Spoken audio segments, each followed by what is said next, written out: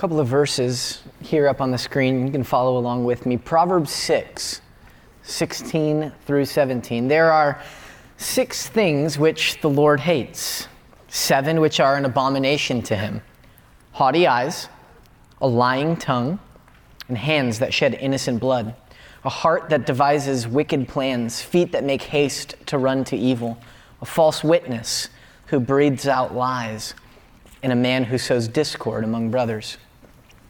Proverbs 12:22. Lying lips are an abomination to the Lord. 12:19.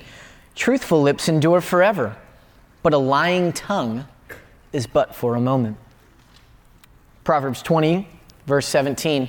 Bread gained by deceit is sweet to a man, but afterward his mouth will be full of gravel. It's quite a picture. Proverbs 21:6. The getting of treasures by a lying tongue is a fleeting vapor and a snare of death. And then Revelation chapter 21, verses 7 and 8. He who conquers shall have a certain heritage, and God will be his God, and he shall be his son. But as for the cowardly, the faithless, the polluted, as for murderers, fornicators, sorcerers, idolaters, and all liars, their lot shall be in the lake that burns with fire and brimstone, which is the second death. These are some heavy passages of Scripture. These are some heavy truths that God's Word declares to us. Lying is no small matter in the eyes of the Lord. And so tonight, we're going to look at Ephesians chapter 4 and see how God's Word practically teaches us to be transformed from those who speak falsehood into those who speak the truth. And because this is kind of heavy and weighty, I think it would be fitting for us to pray even as we enter into God's Word together. So let's pray briefly. Father, we do want to acknowledge that your word is truth. And what we've been doing so far tonight is we've been declaring truth amongst one another and ultimately to you. It's truth that you've revealed to us because you are the truth and you love the truth and you desire that we delight in truth. And so, Father, I pray that as we step into your word, you would speak truth to us and cause truth to take root in us so that we would be people of the truth. In Christ's name we pray. Amen. Grab your Bibles if you haven't already. Open up to Ephesians chapter 4, please. Ephesians chapter 4. If you didn't bring a Bible with you, there might be one in the seat there in front of you. It's in like the 930s, somewhere in there, maybe 933. So grab a Bible, have it open on your lap. We're going to look at Ephesians chapter 4. We're going to start in verse 17. This is where we were last week, and we're going to kind of use that as a running start into our one verse that we're going to be covering tonight, okay? So starting in verse 17. It says, "Now this I say and testify in the Lord, that you must no longer walk as the Gentiles do in the futility of their minds and the weakness of their minds." Verse 18, "They are darkened in their understanding, alienated from the life of God because of the ignorance that is in them due to their hardness of heart. They've become callous and have given themselves up to sensuality, greedy to practice every kind of impurity. But that is not the way you learned Christ, assuming that you have heard about him and were taught in him as the truth is in Jesus. To put off your old self, which belongs to your former manner of life and is corrupt through deceitful desires, and to be renewed in the spirit of your minds, and to put on the new self, created after the likeness of God, in true righteousness and holiness." And then verse 25, our verse for this evening. "Therefore, having put away falsehood, let each one of you speak the truth with his neighbor, for we are members one of another." Last week, we saw how the Lord brings about transformation in our lives. If you remember the 2 different transformers that I brought, one of them was like a one-step boom and it's done and it's transformed and it's something cool into something that's even cooler. And then the other one was like really confusing and all over the place. And by the way, when I brought it home and showed Asher, I asked him last week if I could bring it in to show you guys, and he's like, "No, ain't gonna happen." said, well, I'm your dad. I'm taking it anyway. So I brought it, and then I brought it back to him, and he's like, hey, can you make it into the jet for me? I was like, oh, crud. I don't know if I can make it into the jet. So that was like another 20 minutes of my week. We got over it. It's all good. But that's the way that transformation works in our lives according to the Word of God and the Spirit of God at work in us. It's a slow, over time, little by little, the Spirit of God doing a work in our lives through the Word of God and through the people of God and the circumstances that sovereign God brings into our lives. What we learned last week from our passage there in 17 through 24 is that before Christ, if you're not in Christ, you have a hard heart. It's a stony heart. It's callous is what the passage says. It's a heart that doesn't love, desire, or beat for the things of God. And so because of our hardness of hearts, the passage declared to us that we had futile minds, weak minds, that we were ignorant in our understanding. And so this hardness of heart leads to this ignorance, this weakness of our minds, which results in evil actions, that which is contrary to God. And you say, well, I know a lot of people who aren't in Christ who do a lot of really, really good things. And it's true that on the outside, those things might look good, and they might even bring glory to God and serve the purposes of God. And yet if their hearts are not doing it for the glory of God, the motive is off, and the Lord is not pleased with that. And so it's these hard hearts with weak minds that have this result of evil actions. But what we said in the glorious truth of the gospel, and the reason that the gospel means good news, is because when we turn from our sin and we trust in Jesus Christ to rescue us from our sin, he doesn't just save us from the penalty of sin, he also saves us from the power of sin. And where sin once used to be our master, where we had to obey sin and all those evil inclinations in our heart, we no longer have to do that. We have a new master. We are now slaves to righteousness, and we can become to grow in the likeness of God in righteousness and in holiness. That we can begin to look more and more like Jesus throughout the course of our lives. And this, of course, is what brings glory to God. When you and I begin to look more and more like Jesus, the Father is glorified. This biblical transformation process, as we see here in verses 22 through 24, it begins by putting off. I say no to the things I used to say yes to. In that moment of conversion, of repentance, when I turn from my sin, there's like this initial, I've got a new heart now. And so now I need to start working out the newness of my heart. I'm now able to say no to things I used to say yes to. And so by God's grace and his Spirit working in me, I begin to say no to the things I used to say yes to. This only can happen when God is at work in us and through us. The next step is to be renewed in the spirit of our minds. Once we desire what is right, our thinking has to change. See, there used to be a thinking that was corresponding to our old way of desiring, but now that our desires have changed, our thinking must change also. And so instead of having this thought process that works with my old and evil and stony heart, now with my new heart, I have to have a new thought process that accords with God's wisdom, with God's word, and with God's ways. And so I come to God's word, and I can get into the very mind of God and hear the thoughts of God and see the things that God values and begin to change my thinking based on the truth that God has revealed to me.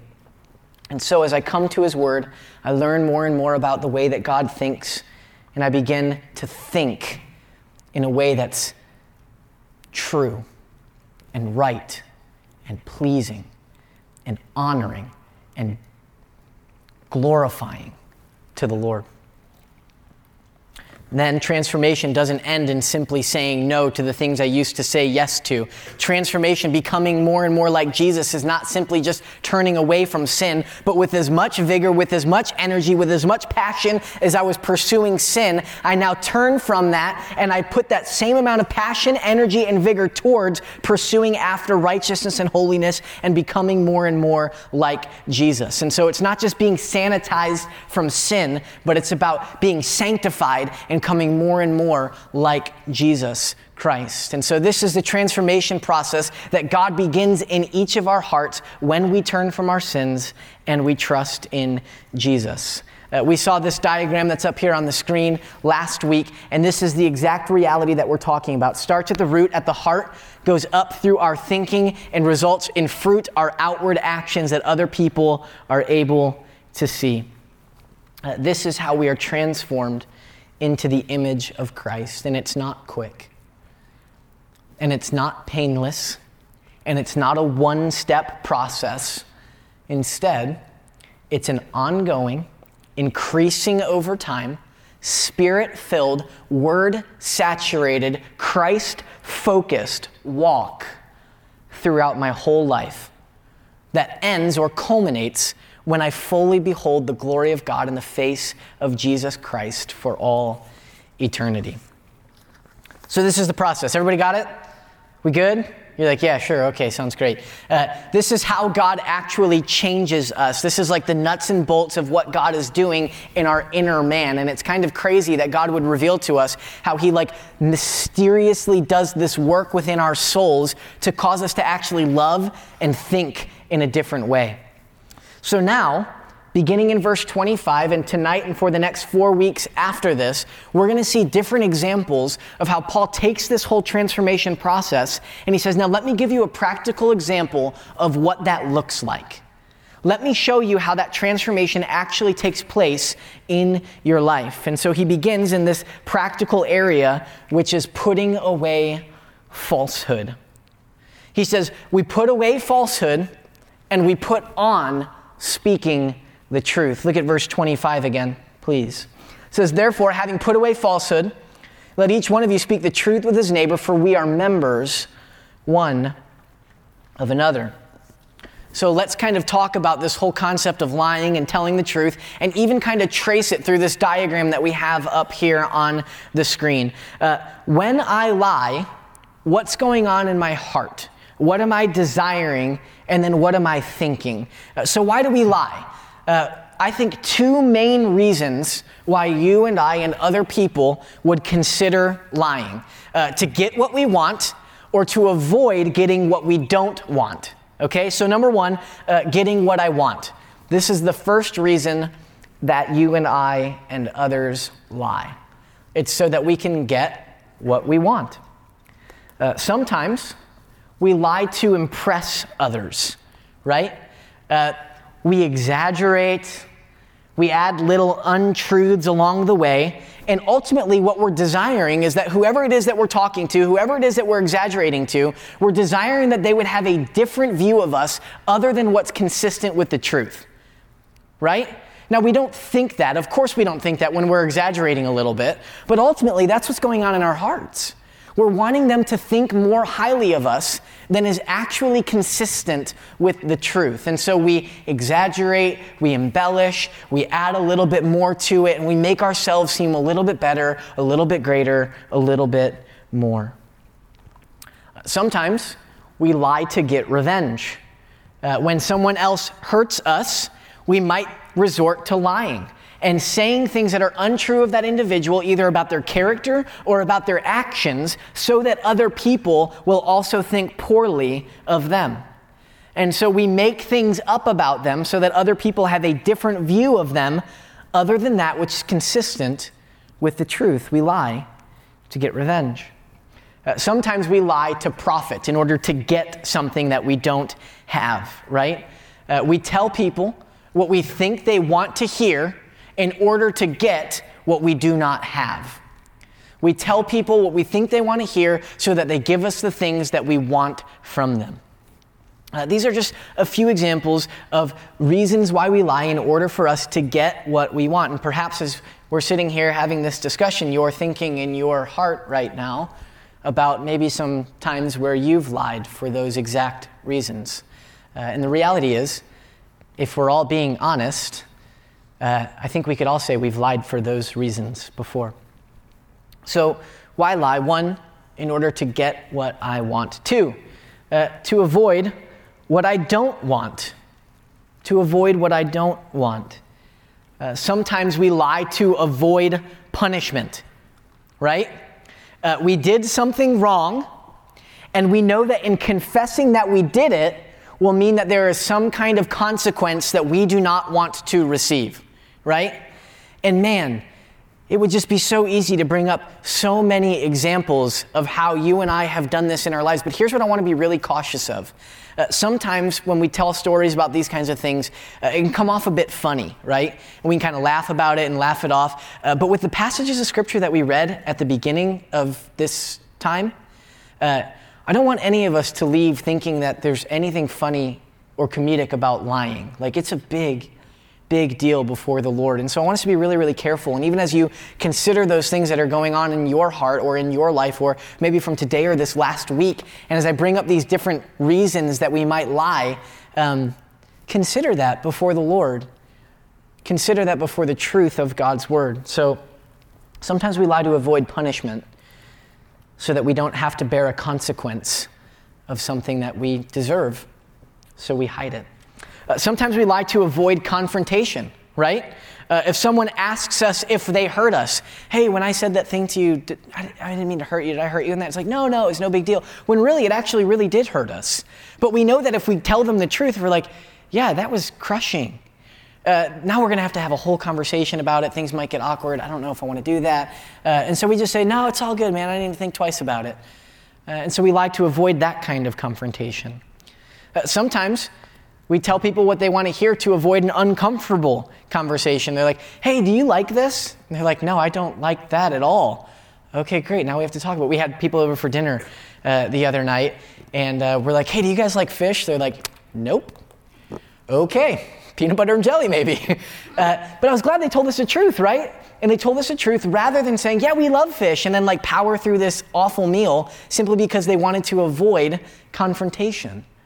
All of these are examples of lying, and they might seem like minimal or not a big deal, and yet before the Lord, they really are. Sometimes we lie to avoid shame. I think this one is fairly common. We're doing something, and this kind of lying might be more like concealing kind of lying, like hiding, where it's like, I know that individual in my life would not approve of me being all about that, and so I'm going to lie to them or try and pull the wool over their eyes so that they don't know that I'm all about that or that I'm doing that in my life. And so that way I don't have to feel the shame of that person thinking, you know, you really shouldn't be doing that. That's not pleasing to the Lord. The point is, we lie for all kinds of reasons. And I think that they fit into one of these two categories, either to get what we want or to avoid what we don't want. And so lying starts in our heart, right? It starts with our desires. Consider the story of Ananias and Sapphira. You can flip there if you want. It's in Acts chapter 5. If you want to just listen, that's okay too. This is a story in the book of Acts talking about this couple towards the early start of the church. And it's a story of how their lying brought some serious implications into their life and also brought a serious lesson for God's people at the start of the church. So Acts chapter 5, starting in verse 1, says this, "But a man named Ananias, with his wife Sapphira," and what's going on, right before this in 4, is it saying that everybody around was selling off property that they had, and they were bringing the proceeds, and they were giving it in front of the apostles so that it could be used to alleviate the suffering and poverty of other people that were in the church. Okay, so in 5:1, a man named Ananias with his wife Sapphira sold a piece of property. And with his wife's knowledge, he kept back for himself some of the proceeds and brought only a part of it and laid it at the apostles' feet. But Peter said, "Ananias, why has Satan filled your heart to lie to the Holy Spirit and to keep back for yourself part of the proceeds of the land? While it remained unsold, did it not remain your own? And after it was sold, was it not at your disposal? Why is it that you have contrived this deed in your heart?" Hear that? In your heart? "You have not lied to man, but to God." When Ananias heard these words, he fell down and breathed his last. And great fear came upon all who heard of it. The young men rose, wrapped him up, and carried him out and buried him. It's really a tragic story that gets worse. Verse 7. After an interval of about 3 hours, his wife came in, not knowing what had happened. Peter said to her, "Tell me whether you sold the land for so much." In other words, you said that you sold it for 100. Did you really sell it for 100? And she said, "Yes, for so much." Peter said to her, "How is it that you have agreed together to test the Spirit of the Lord? Behold, the feet of those who have buried your husband are at the door, and they will carry you out." Immediately she fell down at his feet and breathed her last. When the young men came in, they found her dead. They carried her out and buried her beside her husband, and great fear came upon the whole church and upon all who heard these things. Ananias and Sapphira lied. They wanted to appear more generous than they were. They wanted to appear like they were unified with the others who were doing these great acts of sacrifice and selling their property and bringing all of the proceeds to love and care for their other brothers and sisters. They also wanted to keep something for themselves. Sapphira also wanted to conceal her husband's plan. And so for all of these different reasons, they contrived in their hearts, they came up, they plotted, they schemed to come up with this plan where they would lie about how much they actually sold their land for. And so because of this, they harmed themselves, they harmed the church, and ultimately, they dishonored the Lord. The point of this story is not to say that if you lie, you will fall dead immediately, though I guess that's not out of bounds. But what it's saying is lying is a really, really, really big deal. And your lies don't just impact you, they impact others. Speaking the truth is a big, big deal to the Lord. So, we have these desires, getting what I want or avoiding what I don't want. And so then what goes on in our thinking? Perhaps we think thoughts like this. Well, if you just understood the situation, you would recognize that I need this. And so I need to do whatever it takes in order to get this. Or maybe it's like, no, I deserve this. And I didn't get it. And so now I have to take matters into my own hands and do whatever's necessary in order to get it. Sometimes we think, man, it would just be easier if I lied, right? Like then I wouldn't have to deal with that conversation, then I wouldn't have to deal with that consequence. Sometimes we think, no one will ever know the truth. I am the only person who knows that this happened, and if I don't say anything about it, nobody's ever going to find out. So I can conceal it, and I can get away with it. Maybe we think, look, this lie, it's not going to hurt anyone. So lying in this situation, it's not a bad thing. Or maybe we think, I'll tell the truth next time. Next time that happens, I'll be sure to be upfront about it. Next time that happens, I'll be sure to talk about it. But this time, I'm giving myself a little bit of grace. I'm giving myself a pass on this one. And so what we do is we justify our desires, and our thoughts convince us that we're actually doing what's best for ourselves, and oftentimes we convince ourselves that that's what's best for others. And so this desiring and this thinking results in lying, speaking falsehood. So that's the issue that Paul's addressing here in Ephesians chapter 4, verse 25. This is what's going on in our hearts and in our thinking when we lie. And so remember, he's grabbing a hold of, because here's the deal, right now this is kind of like, whoa, this has been pretty intense, right?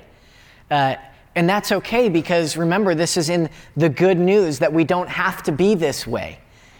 That where once we were maybe liars by nature because of our old sinful flesh, but now in Christ, we can be people of the truth. And so what Paul is going to tell us, what God's word is going to tell us is, hey, even if you used to be steeped in lying, even if you were like a pathological liar, there's hope for you in Jesus Christ, and you can change from a person who speaks falsehood into a person that speaks truth to the praise of God's glory. And so the process begins, just like we saw in verse 22, by putting off the old self, we put off falsehood. We put away falsehood.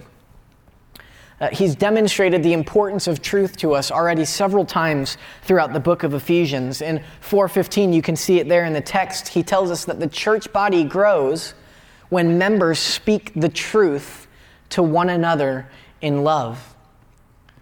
And so if the body of Christ is to grow, then it will require a people that embrace the truth, that delight in the truth, and that speak the truth to one another. So the process begins by putting away falsehood. And what that means is very, very simple. It means stop lying, right?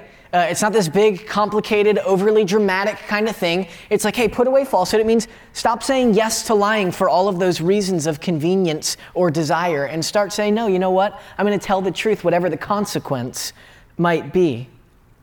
Stop lying to one another. What are different ways that we lie to one another? We might lie by speaking untruth. This is what we most commonly think of when we think about lying. It's like somebody told me a direct lie. It was not true what they said, and they passed it off as truth. Sometimes we use intentionally ambiguous language. What that means is we're not clear in what we say. We kind of say a bunch of different words, and we kind of try and hide things and like maybe slide something in there and then pass over it really, really fast. Or we're not specific. We're very, very general in the kind of words that we use, because we know that the more specific we are, the more intrusive that will be to what's actually going on in our hearts and with our actions. Sometimes we omit the truth.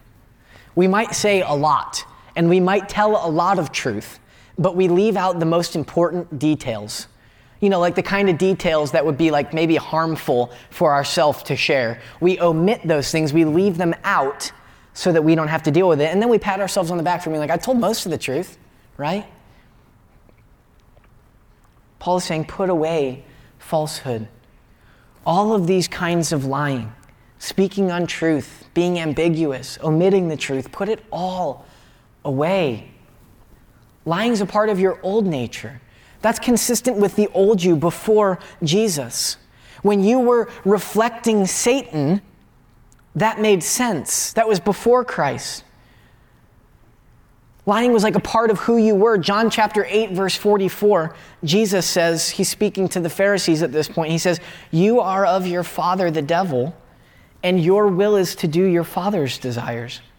He was a murderer from the beginning, and he does not stand in the truth because there is no truth in him. When he lies, he speaks out of his own character, for he is a liar, and he is the father of lies.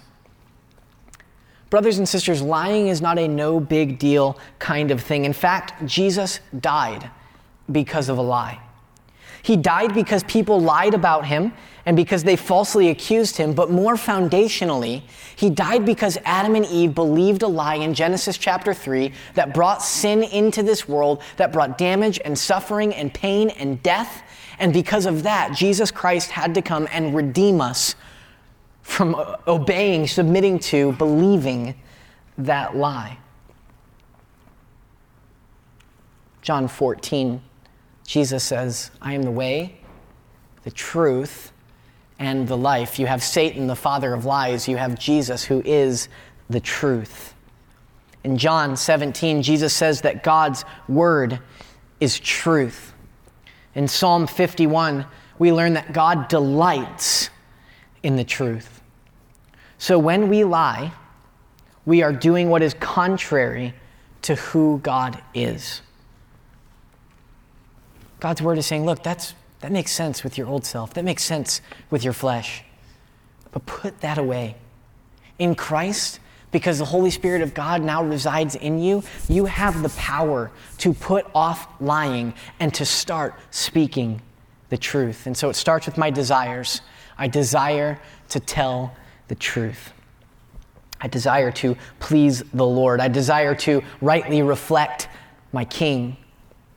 And then it goes into my thinking, right? We go from the heart into our thinking. I'm going to jump to the last part of this verse because I think the thinking is addressed there, and then we'll grab the middle part. But it says this, therefore, having put away falsehood, let each one of you speak the truth with his neighbor. Why? For we are members one of another. He's giving us the reason, the grounds for why he's saying that we should speak the truth to one another. This is where we need to be renewed in our thinking. There are all kinds of reasons for speaking the truth to one another, but the one reason that Paul is giving us here as an example is he's saying you should tell the truth because we are all members one of another. He's saying this, if my eye sees fire and tells me that it's not hot, but my hand touches it, it will be burned, right? He says, if I'm eating with a fork and my eye lies to me, to my hand about where the mouth is, the hand might even stab the eye. In other words, when you deceive a fellow believer, when you deceive or lie to your brother and sister in Christ, it's like lying to and deceiving yourself. The harm that you bring upon them is a harm that you also experience. When you mislead a follower of Jesus Christ, a brother or sister, you inflict harm on them and on the rest of the body. And ultimately, that's not what brings glory to the Lord.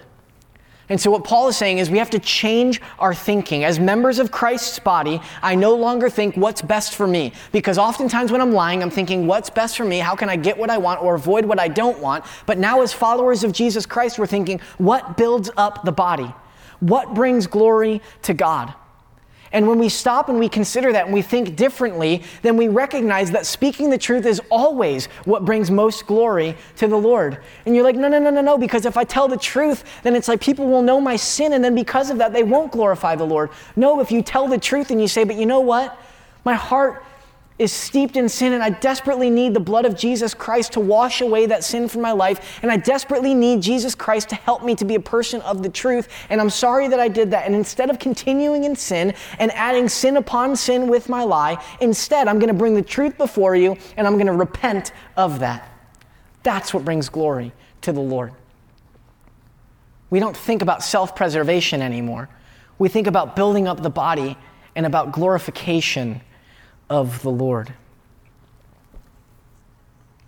How can I serve my brother or sister? By telling them the truth. And not just when we do something that's sinful and have to confess it, but also when we see them walking in sin or doing something that's unwise, and we have to address them. And they're like, hey, did you hear any, in that whole conversation, was I off in that, or did I speak in a way that was unkind? We're like, nah, man, I thought you were fine. No, that wasn't okay. Like the way that you did that, the way that you said that, I don't think that you had love towards that individual. I think you need to go and ask for their forgiveness. That's not an easy conversation to have, is it? It's not comfortable to lovingly confront our brothers and sisters in Christ, but hear me, that's what builds up the church. If we're not speaking the truth to one another, if we're not being honest with one another about sin or failure in our lives, then we're not helping each other grow.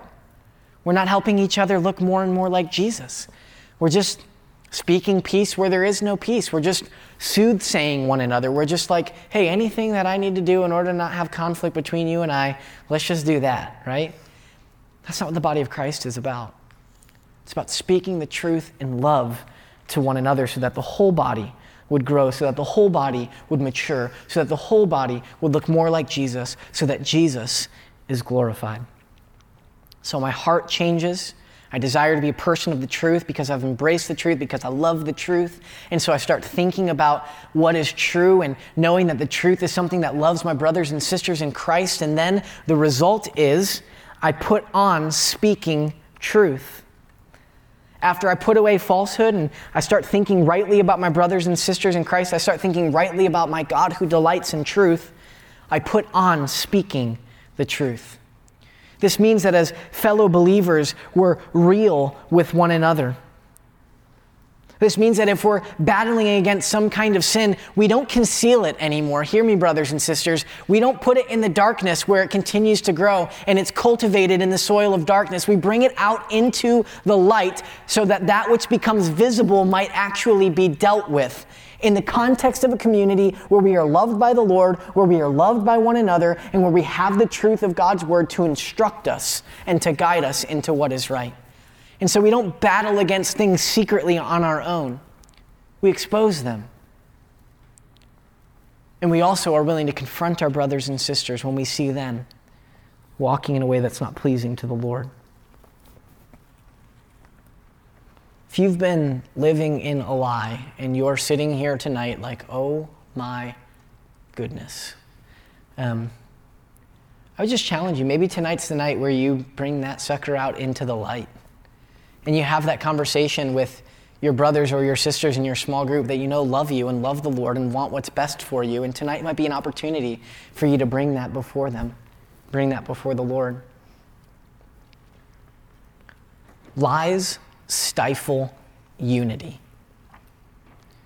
If we are living in a lie, if we're lying to one another, or if we're not willing to speak the truth into one another's lives, then being members one of another isn't going to work. The body's not going to build itself up. We're not going to be unified. Hiding and concealing the truth inhibits community. But truth strengthens unity. And truth helps us move towards maturity. So, brothers and sisters, we should speak the truth to one another to the praise of God's glory. Growing up in Christ is what we were made for. And as the church builds itself up in love, as we, members of one another, speak the truth to one another, we mature together, and God is glorified. Speaking the truth is a necessary component of walking in a manner that's worthy of our calling. Jesus Christ is the truth.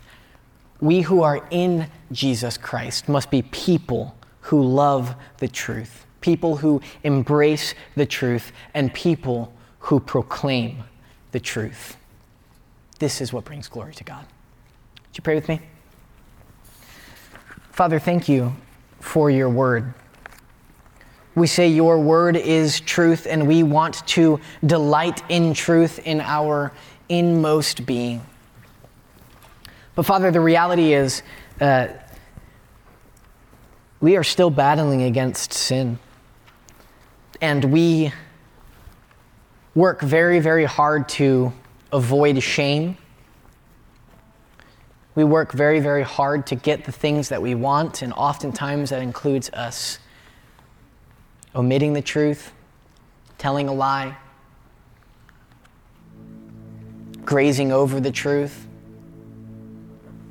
God, we want to be people of the truth. We want to be people who speak the truth in love to one another. Not truth up in your face, but truth in a loving and gentle kind of way.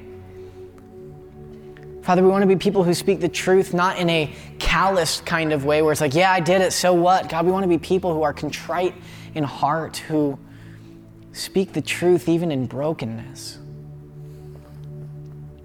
But God, we don't have the courage to do that on our own. We don't have the courage to bring that which has been hidden into the light. We don't, God. And so, Holy Spirit, we ask that you would give us that courage, that you would give us that boldness, that you would give us that confidence and that trust. That speaking the truth is what brings glory to you and what is right and pleasing and ultimately good. No matter what the immediate consequences might be, speaking the truth. Help us, Father. And would it all be for your glory, God, not just so that we would be better people, not just so that we would stop doing bad things and start doing good things, but God, so that you would receive the glory that you are so very worthy of. So God, make us a people of the truth in Christ's name. Amen.